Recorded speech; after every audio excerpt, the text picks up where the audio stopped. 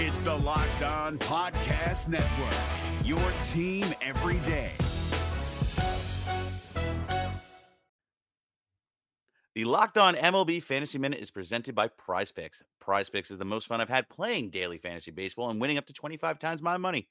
Download the app today and use the code LOCKEDONMLB for a first deposit match up to $100. Exploring my skills on Prize Picks this season adds an extra layer of excitement to daily fantasy sports. With just a few taps, you can transform $10 into $1,000 if you've got the skills. Prize Picks is incredibly user-friendly. I can make my selections and submit my entry in less than 60 seconds. As the host of Locked On Fantasy Baseball, here are some rock-solid picks. Opt for Shohei Ohtani to have less than 38.5 home runs this season. Opt for Bobby Miller to have higher than 150.5 strikeouts this season. And for Bryce Harper to have higher than 97.5 ribbies this season. Download the app today and use the code LOCKEDONMLB for first deposit match up to $100. Again, download the app today. Use the code LOCKEDONMLB for first deposit match up to $100. Pick more, pick less. It's that easy.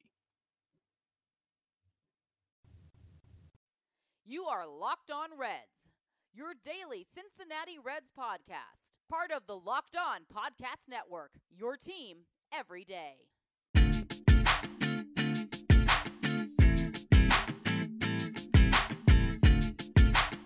What's up, Reds fans? My name is Jeff Carr, and you are Locked On Reds.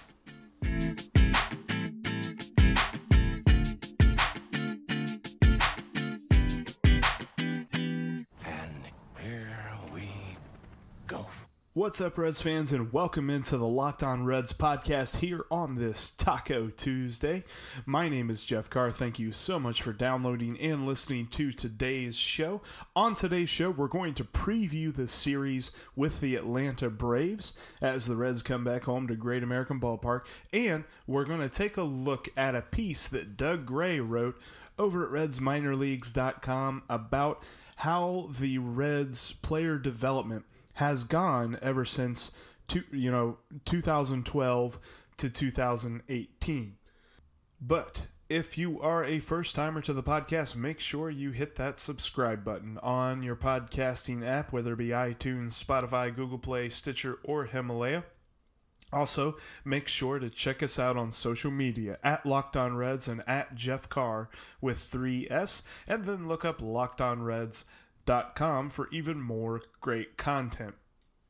So, to begin today's episode, we're going to talk about the series with the Atlanta Braves. The Braves come into Cincinnati with a record of 11 and 10, 11 wins, 10 losses. They're second in the National League East, and really it's going to be a strength versus strength sort of thing with the Braves and the Reds, because the Reds are tied with the San Francisco Giants for second lowest ERA in the National League. That's right, the Reds are tied for second lowest earned run average by their pitching staff in the National League at 3.22. Meanwhile, the Braves are the fourth best in the National League at scoring runs. They have 114 runs scored thus far into the season, and they are the best team when it comes to batting average with a .266 clip and on-base percentage at .360. So the Braves know how to get the runs in, and so far, at least, the Reds have been able to prevent the runs. In fact, looking at the statistics, the Reds are tied with the Pittsburgh Pirates for the least amount of home runs allowed in the National League. They've only allowed 17 home runs so far this season. So it's going to be a huge test for the Reds in these next 3 games. They're going to see Kevin Gausman, Mike Soroka, and most likely Julio Teheran. Right now, the probable starter for Thursday is listed as TBD, but that would be the 5th day for Teheran. So taking a quick overview of the stats for the 3 probable starters, Kevin Gausman comes into the series with a 2.75 ERA. He is boasting a 3.09 FIP, so according to that, he's getting just slightly lucky. He does have 22 strikeouts on the season compared to just 6 walks, so he's keeping good control of his pitches around the zone. Mike Soroka has only pitched in one game, but it was a 5-inning outing. He only gave up 1 earned run with 4 hits, 6 strikeouts, and 2 walks. So this will just be his second game of the season. And then on Thursday, with probably looking at Tehran pitching for Atlanta, he's got a 5.61 ERA, a FIP of 5.00, so he's getting slightly unlucky according to that. And he's got 29 strikeouts. He does have 14 walks, though, so he looks to be in and around the zone and sometimes out of it, too. The big question will be how the Reds pitching deals with the Braves' hot bats. And I'm talking about their 2 big ones in the middle of the lineup in Ronald Acuna Jr. and Freddie Freeman. Both those guys are just absolutely nutso, and in a good way. Acuna is batting .307. He's got a .429 on base percentage, and he's slugging .600, just knocking the cover off of the ball. Freddie Freeman, meanwhile, is batting .316, a little bit better than Acuna, a .443 on base percentage, not quite slugging as much, .481 slugging, but still very good numbers.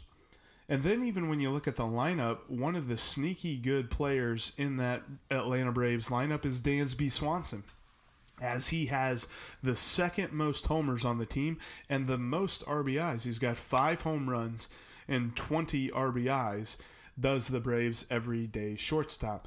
Now, it will be interesting to see how the Reds play the Braves in 2019. The Braves may or may not, not being a division foe, they may not have any sort of chip on their shoulder. But last season in 2018, the Reds actually scored more runs against the Braves than they did any non-National League Central Division team. They scored 42 runs against Atlanta. That's more than any other team outside of their division. So they didn't have too much of a problem, knock on wood, hitting Braves pitching. We'll see if they can continue what they kind of got going in San Diego. Like I mentioned, they didn't really hit for average super well, but they were knocking the ball out of the ballpark. Maybe they can put it all together, manufacture runs when they need to, and hit the long ball when they can. And we'll see a complete offensive series against the Braves. Meanwhile, for the Reds, it will be nice to see the pitching continue its hot start. For the Reds in the 3 games, starting on Tuesday night, they will have Sonny Gray go out there. He's still looking for his first win of the season. He's got a 2.79 ERA on the year, but he's 0-3. Talk about a tough luck dude. And then on Wednesday, going for the Reds will be Tanner Roark, the only pitcher not named Luis Castillo in the starting rotation to have a win. He's 1-0 with a 3.6 ERA. And on Thursday, Anthony DeSclafani is slated to start. His last outing was of the 6-inning variety, only giving up 2 hits and 1 earned run while striking out 6 in San Diego. So we'll see if he can build on that start and continue to give the Reds front office some headaches where it concerns with the return of Alex Wood. But that's getting ahead of ourselves. We'll see what happens on Thursday. Real quick, a reminder, check out the Locked On MLB podcast. Sully Baseball brings to you the entire league in just around 15 minutes each and every day. Got a lot of great takes and a lot of great insight. He actually is a comedian and sort of things like that, so he's got a really fresh way of presenting Major League Baseball to you. That's Locked On MLB, hosted by Sully Baseball. You can catch it on all the different podcasting platforms with which the Locked On Reds podcast resides. Check it out. Let's talk a minute about BlueChew.com. BlueChew.com has an introductory offer for the Locked On Reds listeners. You just go to BlueChew.com, BLUE Chew.com, and enter promo code MLB for a free introductory offer. You just pay $5 in shipping, and it gets sent straight to your door. What Blue Chew is a generic form of Viagra. It has the same active ingredient as Viagra and Cialis, and it's in a chewable form, so it works faster. It's the kind of thing that if you want a performance boost in the bedroom, it's going to get you what you want in a quick way. That's BlueChew.com. Enter promo code MLB for a free introductory offer. BlueChew.com is a sponsor of the Locked On Reds podcast, and we thank them for sponsoring today's episode. This is the Locked On Reds podcast. It's Tuesday, and my name is Jeff Carr. Thanks again for listening. I teased in the first bit of the podcast that we were going to talk about a post by Doug Gray on RedsMinorLeagues.com. That's the website he happens to have founded, by the way. But he wrote a post about the Reds' development of their young players, how they've been doing it ever since 2012 up until 2018.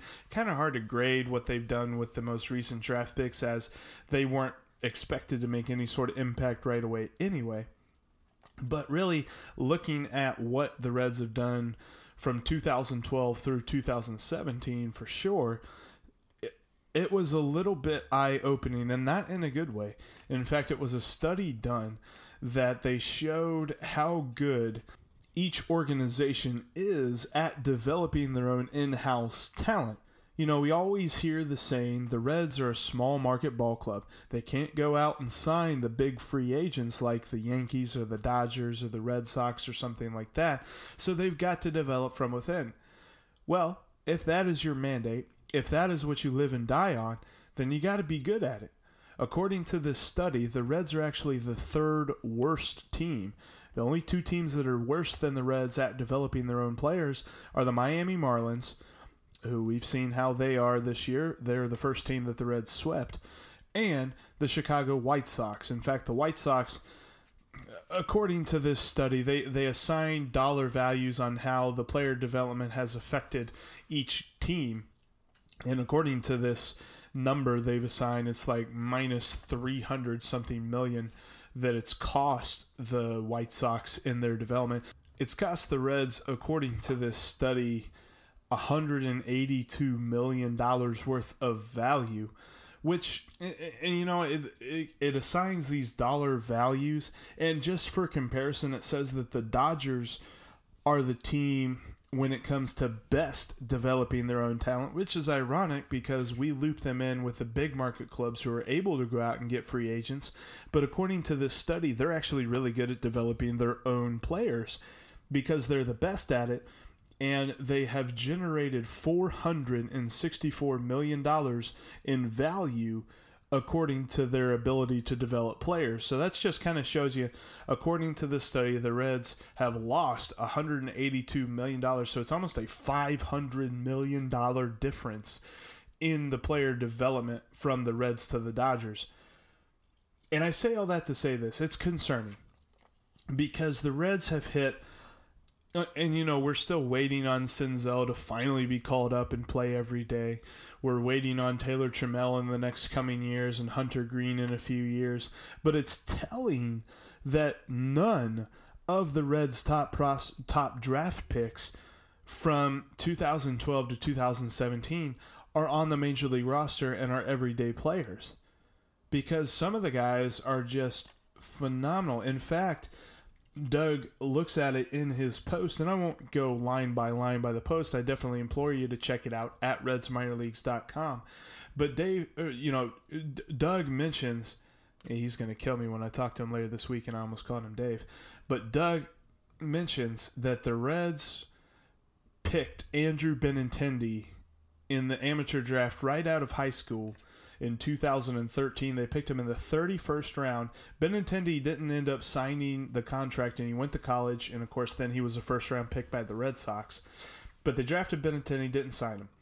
Then they also drafted Matthew Boyd in the 14th round a couple years later. Matthew Boyd, if you don't know him, that's a pretty basic name, but he is the starting pitcher for the Detroit Tigers. But Andrew Benintendi is worth 7.5 wins above replacement right now in his career. Matthew Boyd is worth 4 wins above replacement at this point in his career. Just a cumulative way of describing the value of both these players. And when you put those two together, they are worth more than all of the Reds' first-round draft picks and international free agent signings of, international prospects worth more than all of them put together from 2012 through 2017. That is just phenomenal. It's kind of, hard to predict that sort of a thing because that's just really crazy. That when you put Benintendi and Matthew Boyd, two guys that the Reds picked out of high school, but they didn't sign, they chose to go to college, and they are more valuable than any of the Reds' first-round picks for those 6 years. It's just absolutely phenomenal to me. And something that we'll need to watch now because the Reds did make wholesale changes when it comes to the guys at the top of their player development program in the front office. They moved some guys around, gave new titles to guys, and we're going to see how that all plays out in the coming years. Obviously, that's not something you can evaluate very quickly. That's one of the funny things about baseball. We always say that it's not a knee-jerk reaction sport. There is nothing more telling than prospect development in baseball because, when we talk about Hunter Green, he was the first-round pick 2 years ago, but because he came straight out of high school, he's not expected to make an impact. If he was completely healthy, he would not have been expected to make an impact until late next year. If health is fine, if performance is fine, all that good stuff. Maybe 2021 now, maybe even 2022. It's hard to predict player development in baseball. It's something completely different from football and basketball. And the Reds have not been good at it. And they really need to turn a corner, and they got to do it quickly because it's been that lack of development that has aided this just doldrums that they've been in the last couple of years. All the 90 lost seasons is due in large part to the fact that because they are a team that prides themselves and really they have to base themselves on building from within, they haven't built from within, and it has shown. Well, that's kind of a bummer way to end the Tuesday episode of the podcast, but let's just look at it this way. The Reds are 3-1 in their last 4 games, folks. We've got a series coming up with the Braves here at Great American Ballpark. We'll see if the Reds can take a couple of these games. If they keep winning series and turn them over 2-3 and 3-4, by the end of the month, they'll be right back at 500. And I believe they can do that. They've got the kind of talent to do it. I can't wait to watch tonight's game. Hope you'll be watching too.